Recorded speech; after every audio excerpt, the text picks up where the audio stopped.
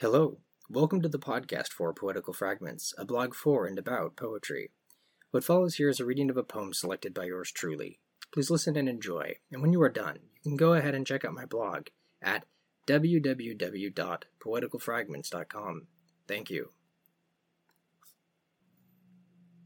Oh Captain, my Captain, from Memories of President Lincoln in Leaves of Grass, by Walt Whitman. Oh Captain, my Captain, our fearful trip is done. The ship has weathered every rack, the prize we sought is won. The port is near, the bells I hear, the people still exulting, while follow eyes the steady keel, the vessel grim and daring. But oh heart, heart, heart, oh the bleeding drops of red, where on the deck my captain lies, fallen cold and dead. O Captain, my Captain, rise up and hear the bells.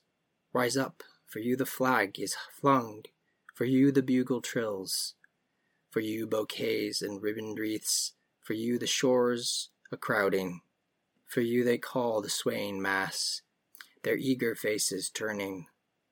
Here, Captain, dear father, this arm beneath your head, it is some dream that on the deck you've fallen cold and dead.